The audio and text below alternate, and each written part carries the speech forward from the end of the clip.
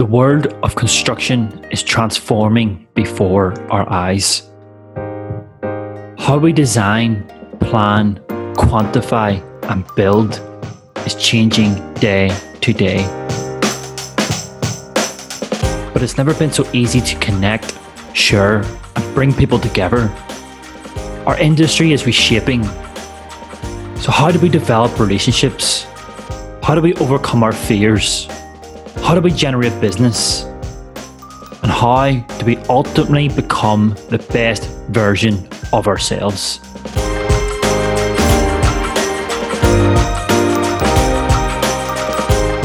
This is Measured. I'm Mick Donoghue, and my guest today is...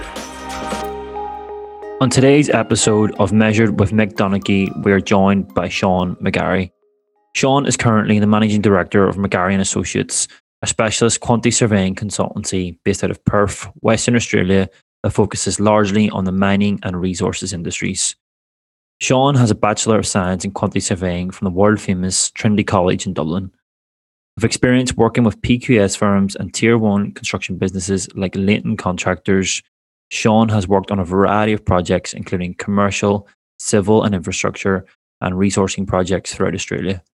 In 1996, Sean set up his own practice and from humble beginnings has grew it into one of the most respected specialist quantity surveying practices in Western and Southern Australia.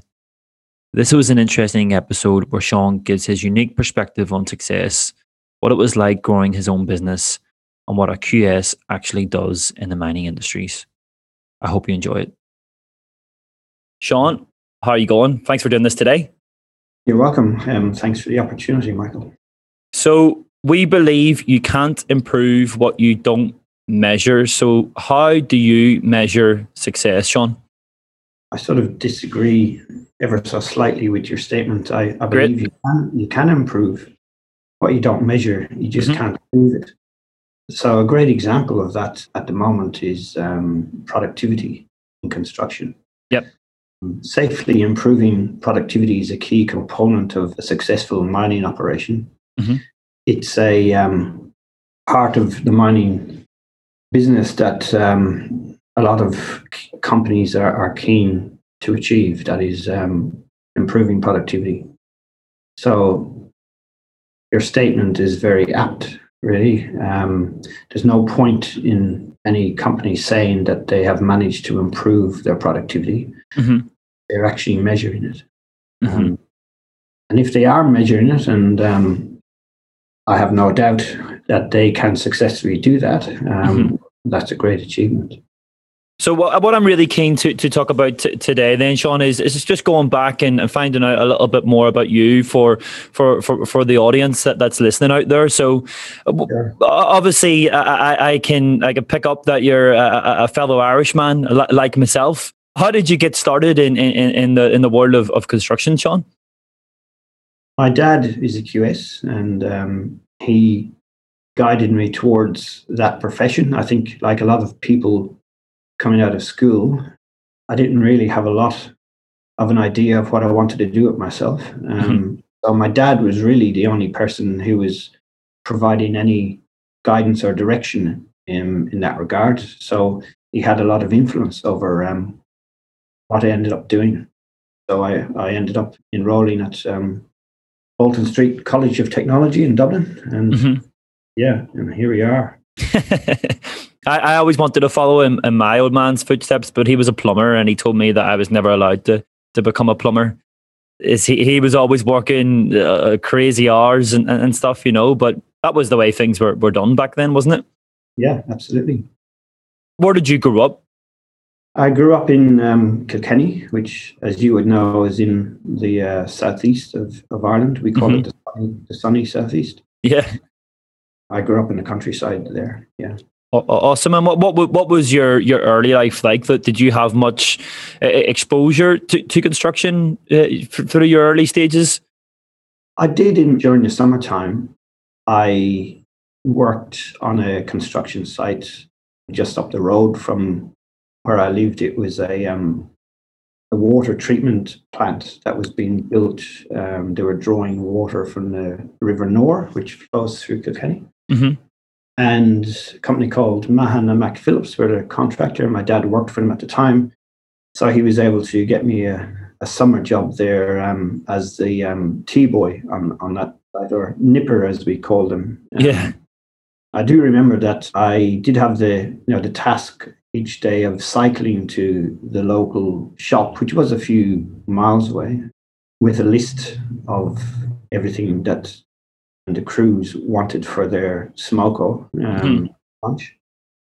And sometimes some of the workers would get hold of my notebook and write a list of things that they required at the local shop. Oh, yeah. Most of which you couldn't buy there, and a significant majority of which I can't even repeat to you. That's happened to me a couple of times. Like, you need to go off and get us a long wait and that sort of thing, So that's the school of hard knocks, isn't it? Growing up on site. So obviously your father was as a quantity surveyor. Was that the sort of prime motivation for you getting into construction, or did you fall into it like many people? Like I said, I think that was the prime motivation. I did not really know a lot about my first day at college, and in fact, my first lecture in college, day one, was provided to us by a gentleman by the name of Frank Hart. Mm-hmm. He was an architect. He was also a traditional Irish musician. Oh, yeah. And he didn't like quantity surveyors very much. And the subject he lectured in was technical drawing. He gave us the benefit of a insight into the course, etc., and what was in front of us. After which he invited the people in the room to ask him any questions, and one of the guys said, "Frank, can a quantity surveyor go to America and work?" To which Frank replied, "Of course he can, as a refuge collector." Yeah, he wasn't too impressed with the QSs then, was he? No, we obviously showed him up one too many times. Yeah, that's exactly it. So obviously you started your diploma. What were the early stages like in your career once you started working? Very tough. I certainly remember, trying to make ends meet was incredibly difficult. I worked with a company called Mulcahy McDonough and Partners, who are still going in Ireland. They're one of the largest QS firms in Ireland. Mm-hmm. I worked in Dublin, and I considered that I had more chance of making ends meet when I was a student, relying on funds that I earned on construction sites during the summertime, than I had when in the first few years working as a QS. Having to make my own way in the city and pay, my rent and pay for a car, etc. Expenses, obviously I had to pay a rent as a student, but I didn't need to have a car, so I didn't have one. I remember my salary, starting salary in Irish pounds at the time. I think it was £5,000 a year when I started. It's incredible. Like I know that nowadays, in saying that, there's certainly a lot of great graduates and stuff out there, but many are going in at 55, 60k.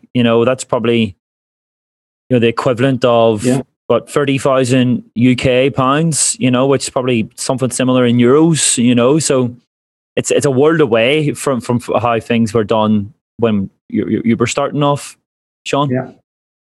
All those years ago. Yeah, when I started my recruitment career, I started on 12,000. Still not much better than that at the minute. So it's just the way things go. Was that per person you recruited, or was that your salary? No, that was my salary. Jeez, we're certainly not there yet. But so what was the motivator then for you to make your move to Australia? You're based in Perth at the moment. What was the main driver for that? I left Ireland to come to Australia in 1987, and the construction industry in Ireland was essentially on its knees at the time. Mm-hmm. I had been working for a few years as a QS in Dublin, no prospects of any promotion anytime soon. Yeah. And in actual fact, redundancies were commonplace at the time. So I think rather than just wait until the inevitable happened, I decided to come to Australia to see if I could forge out a career here. Was that during the times where it was a lot easier to get visas and stuff like that? Like, was it quite easy for you? No, it wasn't. I actually was born in New Zealand. Oh yeah. My parents, both of whom are from Dublin, emigrated separately to New Zealand and met and married there. And then when I was a few years old, they decided to go back to Ireland. And in actual fact, I went to the Australian Embassy in Dublin to make an application for a visa and filled in my form. And when I walked up to the counter and handed the form to the girl, she said, "Oh, you were born in New Zealand." I said, "Yeah." And she said, You're one of us. Oh yeah. You don't actually need a visa. All you need to do is get yourself a New Zealand passport. Yeah. And you're in. So I was nice. My wife is Kiwi, and so I'm hoping that if we ever have children, they're going to have plenty of options. With her being Kiwi, us living in Australia, me being Irish, but also being born in the north, so you can also claim Britishness as well. So international individual. But so you've ended up founding and being the director of your own quantity surveying business, Sean. How did that come about? I think I've always been the type of individual that wasn't going to end up just working for somebody else all of my life. I had I suppose, degree of ambition in terms of seeing if I could have a business of my own. And I was working with Leighton Contractors, CPB as they're now called. I worked for them for about 9 years after I came to Australia, and we had just finished building a very successful project in Bunbury. It was a concrete gravity substructure for the Wandoo B oil platform in the northwest. I had moved down there with my wife for a couple of years that I worked on a project, and we really liked the region.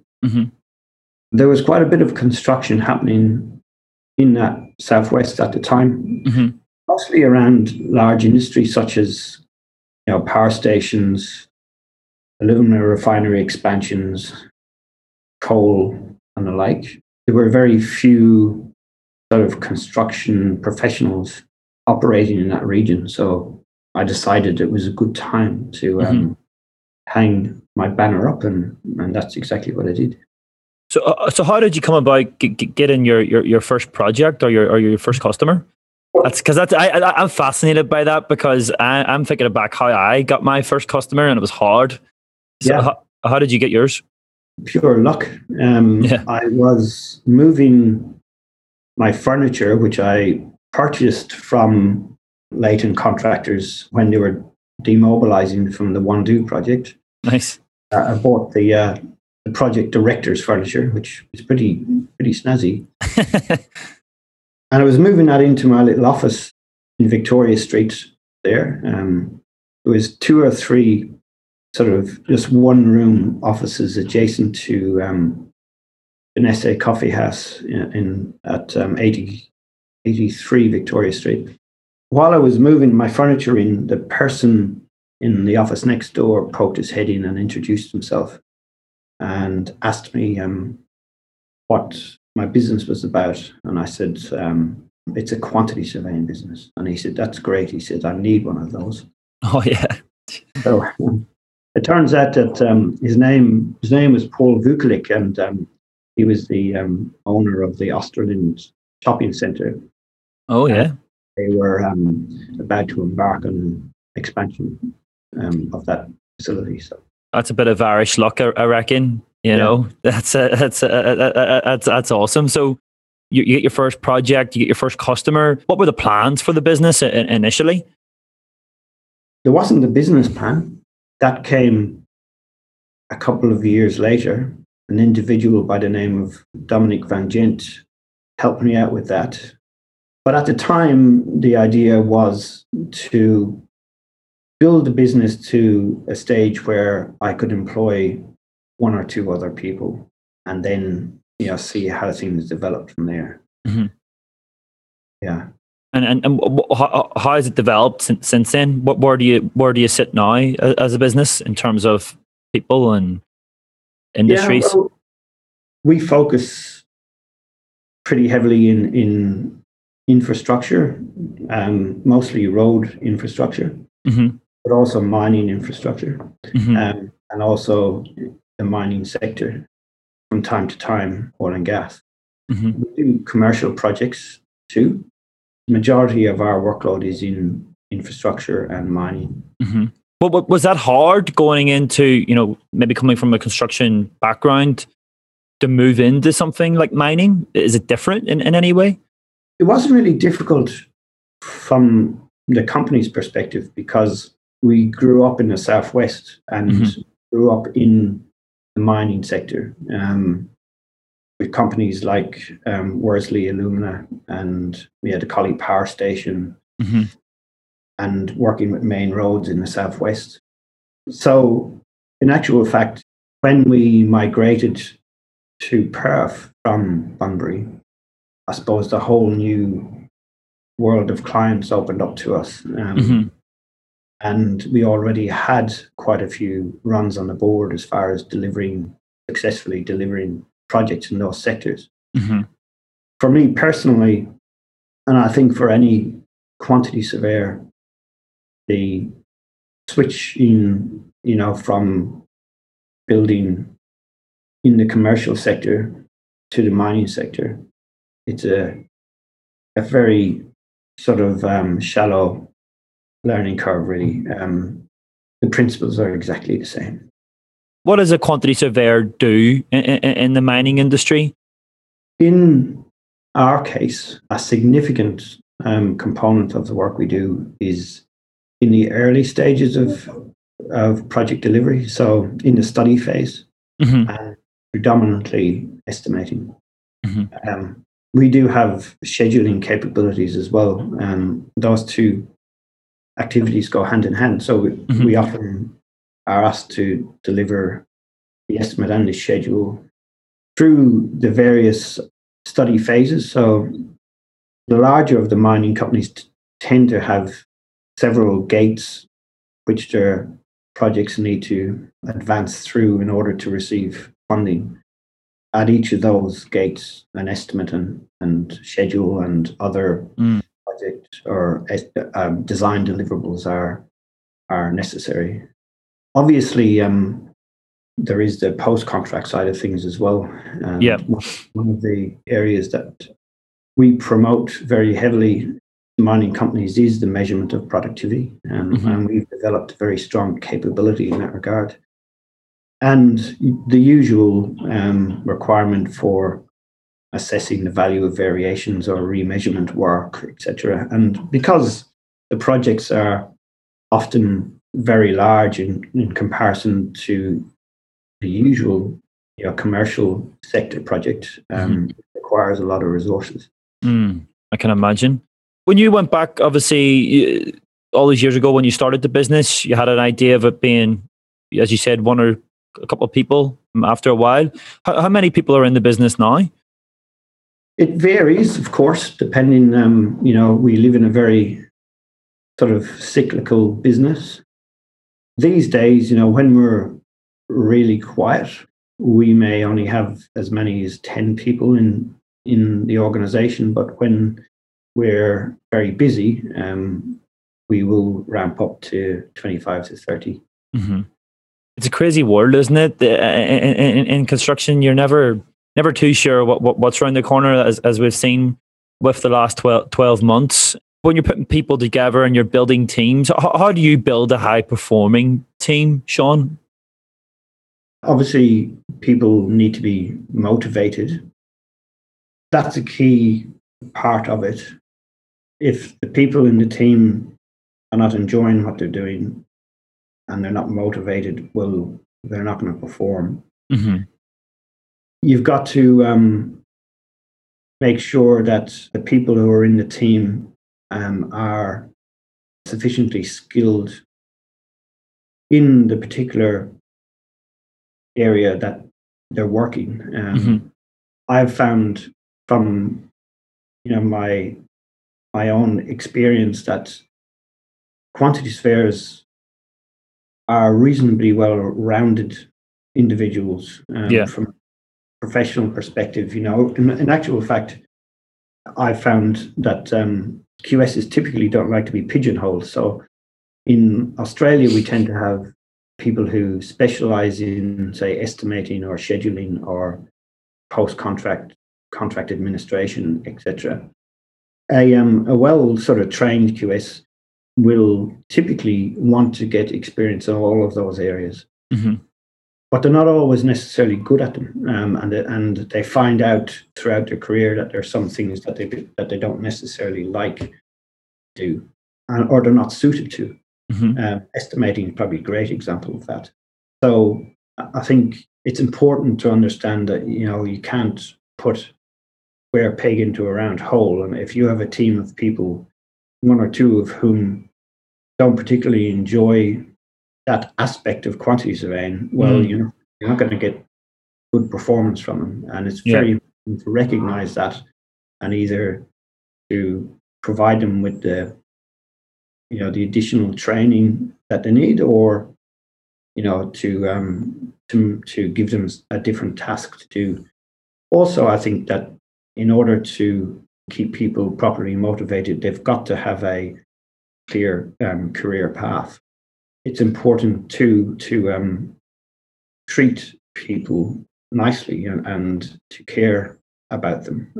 If people come to work and they're of the mindset that they're just coming to work for the purposes of sitting down and generating outcomes, as opposed to being part of a team who contribute to the culture of the organization and are able to contribute at in various different ways, well, you won't have them for very long. They'll move on. So it's really important, I think, for people to know that you care about them, for people to have direction, and for you to understand enough about them so that you're providing them with work that's going to be meaningful for them. I agree totally with that, Sean. I think maybe one of the positives about COVID is that it's kind of shifted the paradigm in many ways, where people were wanting different things within businesses and stuff that really didn't really matter that much. But now it's come back to the fundamentals of job security, good communication with their managers, a strong career path, and also feedback. Getting feedback every so often is really good. That could potentially retain a staff member for 5 more years than what it would have if you never give any feedback. So for you then, when you're hiring someone, what is the difference for you between a manager and a leader? If you're trying to bring in a leader into the business, what does that look like for you compared to a manager? The word I would use, or the phrase, would be sort of strategic direction.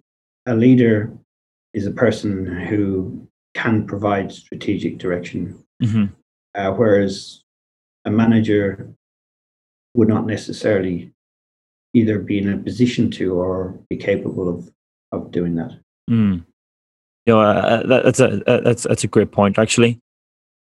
For you, then, obviously you've got a lot going on. You've got loads of clients and developing business and managing the team. What does a typical day look like for you, Sean? Well, typically, I will come to work quite late in the day, and I'll go home pretty early to make up for it, is my policy. Doesn't always work that way. Yeah. Now, I say that in jest. Obviously, I'll typically start as early as I can. Probably there aren't too many days that I'm not at the office before 7 a.m. But I'd like to be finished by 3:30, 4 o'clock in the day. Yeah. I think that's one of the differences I notice about Australia is that people are so awake so early. Like I'm awake from 4:30, 5 o'clock here, and back in Ireland, that's the middle of the night. Like there's no way I'm getting up at that time. So it's definitely one of the differences. Maybe a little bit of a healthier lifestyle in that way. How do you manage those sort of work pressures with the personal commitments? How do you get that sort of balance? Exercise is very important for me. I've met plenty of people in my lifetime who don't exercise much and don't need to exercise much, or don't appear to need to exercise much. I'm not like that at all. Exercise is really important for me. So most days I will either hop on my bike for an hour, or I'll be in the gym for half an hour, or I'll be playing golf. Is in part exercise. A healthy sort of balance between work and leisure is really important. When I do have leisure time, I really enjoy playing golf, fishing, those sorts of things. Yeah, I think that's so key in many ways. Is exercise. I know myself is that I go through high levels of energy and low levels of energy when it comes to the gym. But if you can find that sort of consistency, it brings the consistency out in your work as well. I always find, like I'm actually going to go to the gym on my lunch hour after this. So if you can find, even as you said, 30 minutes in the day, it's incredible. Like my old man he's 64. He's back in Ireland, back in lockdown. He's lost nearly 20 kilos since May. And that's purely been from walking. So he just goes out every day and walks 8 kilometers because he read somewhere is that's how you lose weight. There's always something that we can do. Maybe on the motivation side of things, what inspires you each day, Sean? It's a good question. If I sort of come home from a day's work feeling like I have achieved something, that is sort of motivation for me for the next day, if you like. But there definitely is a human aspect to it as well. More and more so as I suppose, learned from experience about what it takes to run a successful business. And particularly in quantity surveying, it's all about people, If I come home from work realizing that I have, I suppose, picked up on something that an individual or a team are doing that is not necessarily relevant to the technical side of quantity surveying, but more the human aspect of things. That gives me a lot of enjoyment and motivation. There's a saying that every single one of us are broken. It's just really a matter of degrees. I think if you come to work realizing that and understanding that it's really about providing the support to people in the areas in which they're broken, rather than coming to work anticipating that everybody is actually perfect, then I think you're a long way towards being, having a successful day. Yeah. No, that's a really interesting point. On the quick fire questions here to finish up then, Sean, if there was one person that you could have dinner with, who would it be? Dead or alive? It would be Phil Lynott from the band Thin Lizzy, who you probably are Oh familiar yeah, with. yep. That's a good one. Yeah, I guess you're a big fan then. Yeah, I love music. Mhm. Music's a huge part of my life, actually. It's only lately that I actually have realized how important music is to me. If I meet people who don't have an interest in music, it sort of astounds me how Yeah, you know, it's weird, isn't it? I But get so much enjoyment from it. Yeah. we were doing the COVID quizzes, where everybody was in lockdown, so you're doing like an online quiz. And my old man, he's obsessed with music, and it came to the music round, and he'd always get like 10 out of 10, and then Yeah. would win every week. So frustrating. Yeah. For me, Spotify has been a massive sort of way of getting back in touch with the music that I loved when I was growing up, Yeah. that I thought I had left behind, because you move house, you leave your one of the hardest decisions for me when I moved from one place to another is whether you took your record collection with you, Yeah. and typically it was one of those things that got left behind, because of the and moved into the CD. Same thing, they get scratched, they get lost. You lend them to people, you don't get them back, etc. Lately, having sort of discovered Spotify, you just search those bands that you grew up listening to, and you're transported 20 years ago listening to that music. Yeah. There's always a story behind the song as well, isn't there? It brings back that nostalgia for sure. But if there was one book or film that's changed your view on the world, what would it be? I think it would be a book, and the name of the book is Imagine, and the author is a guy called Johann Laher. In actual fact, it was recommended to me by the lady who runs a business called About My Brain Institute. I don't know. Have you ever? I guess it's. I kind of have an idea of what it might be about. So she was the keynote speaker at a conference I was at in Fremantle. It was a mining maintenance forum, and she blew me away with her presentation. It was excellent.